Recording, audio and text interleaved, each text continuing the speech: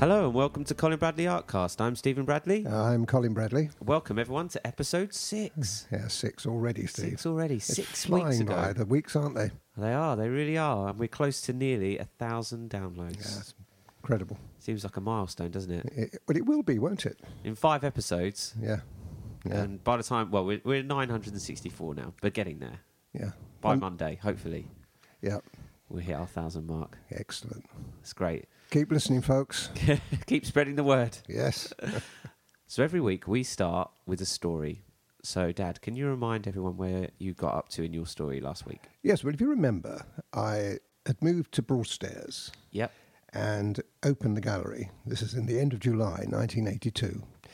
And Tony Blackman, who had the gallery in Gravesend, had given me a lot of contacts. He'd given me antiquarian print contacts and all the materials that I needed. I was really set up, and by the time we got to actual opening day, I had everything sorted out. But there was one thing that I really wanted, and that was some pen and ink drawings. If you remember last week, I was telling you, or it might have been the week before, telling you that Tony was a pen and ink artist. He used to do pen and ink work of local scenes round his area, and they all sold well. So I thought, what would be nice is I had a couple of these pen and inks of Broadstairs. So I had a word with Tony, and he said, no problem. I've got a friend of mine who does my photography. So I sent him down to Broadstairs, and he took a few photographs, and he came back. I selected 2 or 3, and I said to Tony, I commission you to make me a couple of pen and ink drawings so that I can sell them as prints in the gallery. Yeah, sure, he said. So anyway, he did them. Anyway, when I got them back, they didn't really measure up to what I wanted. I should explain to people that Broadstairs is a very pretty little quaint place, and it's got lots of features in it which need to be shown, really, and people who visit the place would want reminders of those views. But these were distant views, and they didn't really capture the place as far as I was concerned. So I thought, what I should do? I should have a go myself. I know what I'm looking for. So I selected 2 pictures which weren't the ones that I'd selected for Tony. And I thought, right, okay, here I go. So I had a couple of tries at it.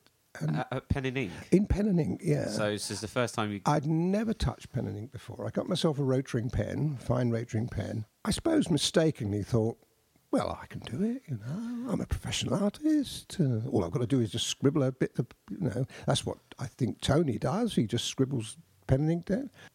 It was a bit ambitious, really. Anyway, it wasn't really working that well. So I thought, obviously, it's not for me. So I thought, well, I'll just have to frame Tony's pictures up and sell them, which I did in the gallery. But I wasn't going to give up. And then I remembered, if I can digress for a moment, do you remember I did some bone china birds? This really started the ball rolling. Yeah. Well, what I didn't tell you is I also, when I was modelling these bone china birds in plasticine, ready for John to cast in bone china, I used a plasticine mould, and I decided to try cottages, making little cottages up in 3 dimension. But I needed reference material, so what I did, I went to my local library, and I got a book of sort of Victorian buildings, Kent buildings. And they were lovely, beautiful pictures. Anyway, so I've made these 3D models. Now, the point of the story is the reference pictures that I was using was line drawings in pen and ink in the Victorian era. So they were line drawings done in the Victorian era by other artists, just in pen, pen and ink. That's right. Yeah. But there's one artist in particular that I liked. Coming back to the present day, or 1982, I wonder if I could follow the style, because I'd always admired these pictures. So I went along to my local library in Broadstairs, and I found the book. I studied it, and I thought, if I followed the ideas he had of lineage and perspectives and so on, maybe I can adapt the photographs, which I've got of Broadstairs, using this system. Anyway, I did. And do you know, I was very impressed with myself. And I really wasn't. I had these two pictures, one of Broadstairs with the jetty and the boathouse, and the other was a view over the harbour with the boats. I had these printed up by my local printer, and I put these in my window, alongside Tony's. So I had Tony's there. So you done pen and ink? And Tony's. So Tony he'd done two. I had two that I'd selected, and I'd done two, and I put them alongside each other. And I just waited for it to happen. As I said, I'd never done it before. It was brand new. Within about a month, I think, from the actual opening to the time that these were on display. So it was quite quick. And do you know that they took off? Those two pictures of mine outsold Tony's 10-1. What? So you sold prints? Prints. You didn't sell the original? You just... No, I wouldn't sell the original. No, I just made prints up. That's Yeah. what Tony used to do. He used to make prints up. Yeah. We just had the black and white prints, and they were selling like hotcakes. They were. I couldn't believe it. And I thought, wow. So I carried on doing pen and ink work. But the secret, Steve, was the way I'd done it. I mean, if people are interested, I'm sure that they are, and they'd like to go back to the Wishing Well. Do you remember we did that? It's on the member site. They can see that was the kind of thing that I did. Very simplistic, really. And I think, a lot of pen and ink artists used to scribble and scrape and shade. It didn't really look that good. They like blotches. But these I used the closer the line, the darker the colour. The lighter the line, the lighter the colour. That's in the shading. So instead of putting shading in, as you would do in a pencil, graphite pencil, you used to put lines in. You'll see that if you go and have a look at that Wishing Well. So were these the techniques that you saw? Was it similar to what you saw in that book that Yes. Victorian people? So you effectively taught yourself from a book of Victorian pictures, buildings that someone had done in pen. That's right. How long ago? Well, I would think they were probably done in around 1860. Wow, that sort of time. Amazing. It was quite incredible. I mean, and I was on my own. The interesting thing was that I'd been selling it for about 3 or 4 months, and they were selling well. And then I had a few people used to come and say, "Have you got these in colour?" I said, "Well, no, I'm sorry, they're pen and ink, they're black and white. You can't have colour, Well, why can't you colour them?" Anyway, I thought, well, maybe I could. Let me do a side issue here for the moment and tell you that I used to have antiquarian prints. Now, these antiquarian prints... Explain what antiquarian An antiquarian print is a print that was very, very often taken from books. The books were, regrettably, chopped up, and the prints out of them, which depicted scenes, in my case, I wanted local scenes of Broadstairs and surrounding area, these were done with in plate form. This was before the days of photography. We're going back to 1840, 1850, so it wasn't photography then. The illustrators used to have to do engravings, black and white engravings. It's the only way they could depict scenes, and they had books full of these pictures. The reason I mention that is these weren't in colour. These were all black and white. I'd noticed that the person that was selling me one of the contracts that Tony gave me, some of them were in colour and some of them weren't. And I said, well, how come some of these are in colour? He said, they just put a watercolour wash on. I thought, hey, I could light do bulb that. moment. Yeah, Bing. I can do that. So I learned a lot about it because you can't just put watercolour on, because these original antiquarian prints were done in an absorbent paper. They weren't intended to be coloured. So consequently, if you were to put watercolour directly on them, it would go straight into the paper and they'd look a mess. So what you had to do was to size the paper by putting a gelatin wash over it first. Okay, and that put a size on the paper. Once the gelatin wash, once it was all dry, you could then put watercolour and tint them. Now, it was really a tinting process as opposed to a colouring process. Anyway, I've been doing this for a little while now, so I thought, why can't I do this? Well, you done watercolour for, that's all you were... Many years. Yes, and then you learned pen and ink, so then it's combining the two that you're already familiar with. Putting the two together. That's what happened. So I did these, and I did the first few. They took off too. And I've got to say that the first Christmas, which was 4 months after I opened, July down to December, I was right up till late Christmas Eve still painting these pictures because they were in my window and people liked them, so they used to come. I'd never seen anything like it in Broadstairs, so they used to come along, and I was really doing very well. Selling the originals or the prints? No, well, you could say that they were prints. They were prints, but the original watercolour on them. So you used to print your pen and ink. Print. You do the prints of the pen and ink, and then you'd put the wash over the pen and ink. That's right.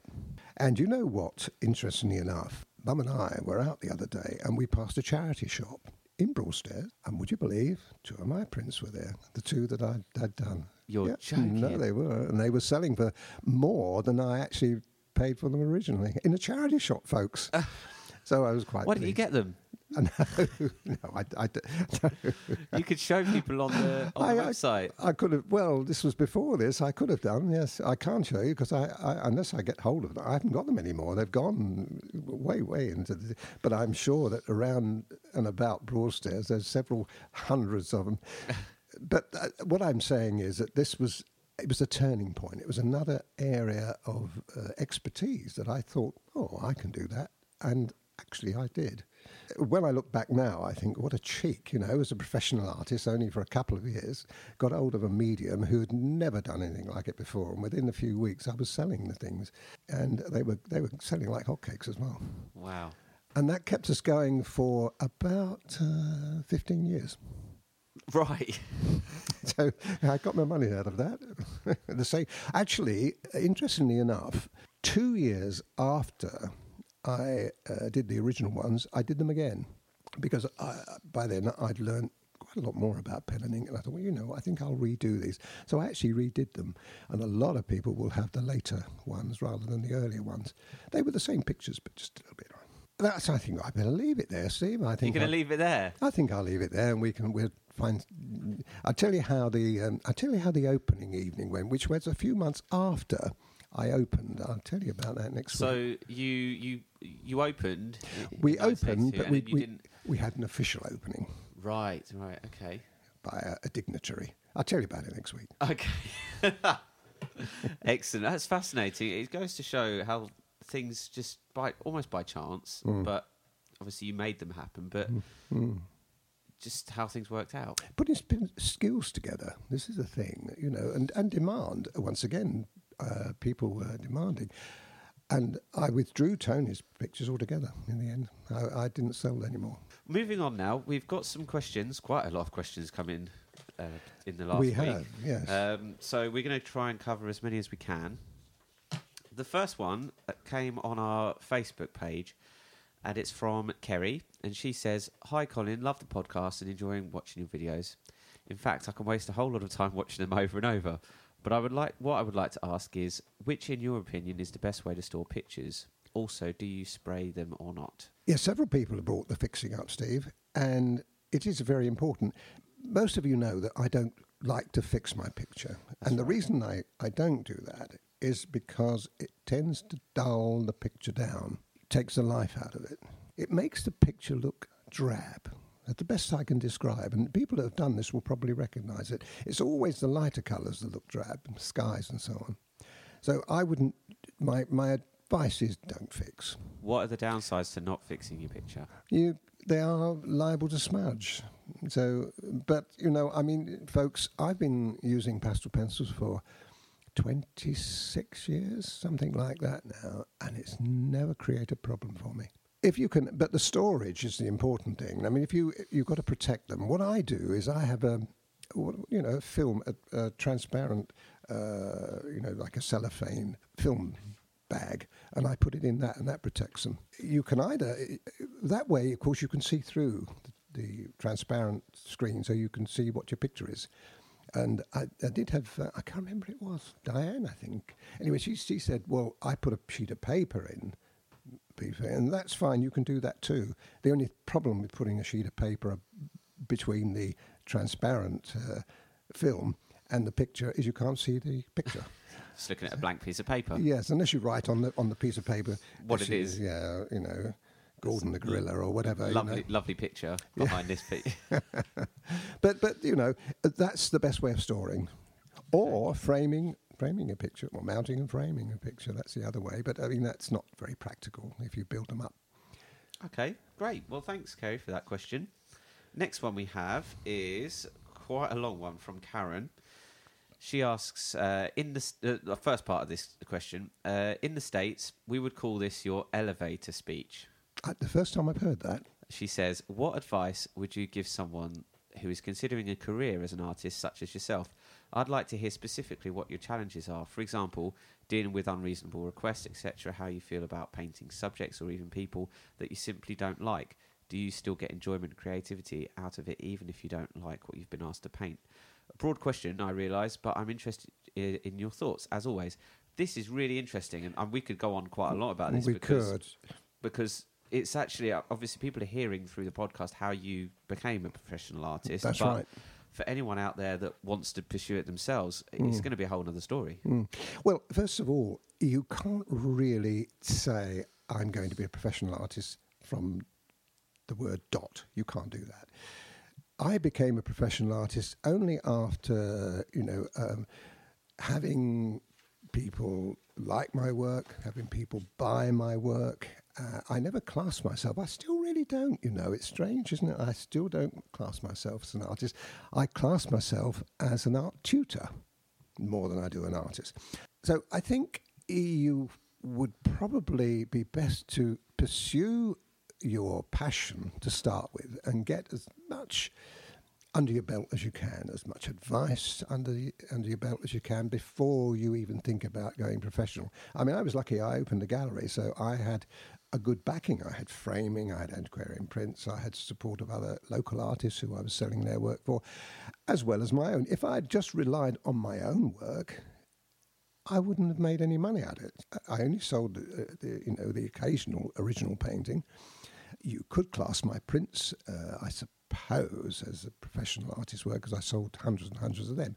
But really, we're looking at, I think, really getting... You can't just say, I want to become a professional artist. You've got to work at it to start with, I would say. Okay, she says that she wants to hear specifically what your challenges are. Yes, this is difficult, isn't it? What challenges are? Well, one of the challenges you have is the commission work, because I used to do, when I took up the pastel pencil particularly, I used to paint for people.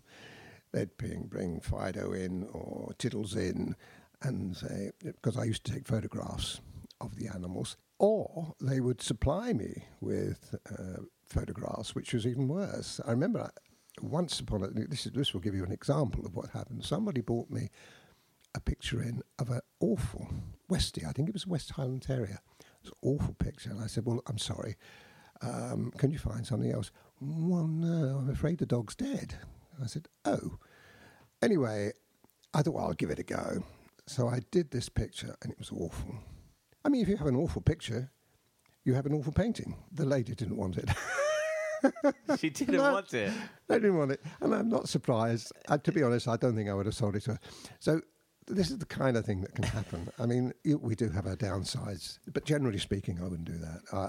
I would insist on... I did have somebody from the States, through a friend of mine, said, I want you to do a picture. I'd love to do this picture of this dog for us, and I can send it across to the States. And they'd given me quite a lot of photographs. I suppose it was about 18, 20 pictures. I didn't like any of them. I said, I'm sorry, they're no good. Get me some more. And they had to go back to them again and get another load. And fortunately, the second lot, I could find something that I liked. So if you're looking at downsides, that's one of them. You've got to be Commission picky. Works. You've got to be picky. You've got to, because that answers her question about, do you still get enjoyment, creativity out even if you don't like this what you've been asked to paint? I'm afraid the answer to that is no, I don't. No. It's better to paint for yourself, folks. Well, that covers that question. Thanks, Karen, for that. That's a great question. I hope that's been useful. Okay, the next question we have in is off of our YouTube channel, and he, I think it's Kenneth, 2125 Kenneth is his YouTube name, and he asks, hello, Colin. May I say that your tuition with this medium is wonderful. I just wanted to ask if you had any tips for producing a line drawing of which the pencil lead does not blend with the pastel. I've previously had problems with this. Yes, this is actually a good question, Steve. There is a very simple answer to that, and that is you use a harder pencil. very often people draw with a 2B, a B or a 2B pencil, even a 3B or 4B, because it's soft and you can smudge it and you make really a better job of drawing with graphite by using the softer leads. However, the pastels don't like it. If that has to go over the top of the softer leads, it just actually works like another pastel pencil, so it discolours the pastel that goes on top. And the way to get out of it is to use a harder pencil. HB pencil is ideal, or HB, even an HB1. I know you're going to argue, well, yes, but you get a harsher line. It's not as soft. It doesn't have to be. If you're using pastel pencils, it's the pastel pencils that are going to make everything soft. All you're looking is a line. So I would use an HB or an HB1, or even harder if you can get away with it. That doesn't smudge then. Excellent. Okay, I think we should leave it there for today. We've covered quite a lot. We have. It's amazing how time flies, Steve. I can't believe it. It's flying. I'm looking at the ticker here, and it's ticking over, and I'm thinking, wow, we should call it quits today. And you know something that we haven't done, and perhaps we can do it next week, because people are going to say, last week he left us on a cliffhanger. Do you remember? We haven't got time for it now, I know, because it's going to take forever. Do you remember? Tease us all again. Well, you remember your friend, and my friend Chris. He came in and he'd done this picture, and he was looking at my work, and he said, "How do you do it?" And I couldn't tell him, but I actually did know. He said, "How do you do this? How do your pictures look so real?" Because his pictures were brilliant. Every fine line, every hair. I told him, "Oh, I don't know, Chris. I don't know," but I did. I did know, but I couldn't tell him. And I was going to tell you this week, but I can't tell you this week. I haven't got time. We'll definitely have to do it next week, because it is a very interesting. It's it's what's inside, the creativity. Okay, it's inside you. Okay. Right? Okay, I have to wait for that, listeners, till next week. Yeah, I'm sorry about that. I should have thought of it earlier for you. That's all right. We got carried away. Okay, well, that's it for this week. Thanks, everyone, for listening. I'm Stephen Bradley. And I'm Colin Bradley. Enjoy your week. Shall I put the kettle on, Steve? Wouldn't suit you. Oh.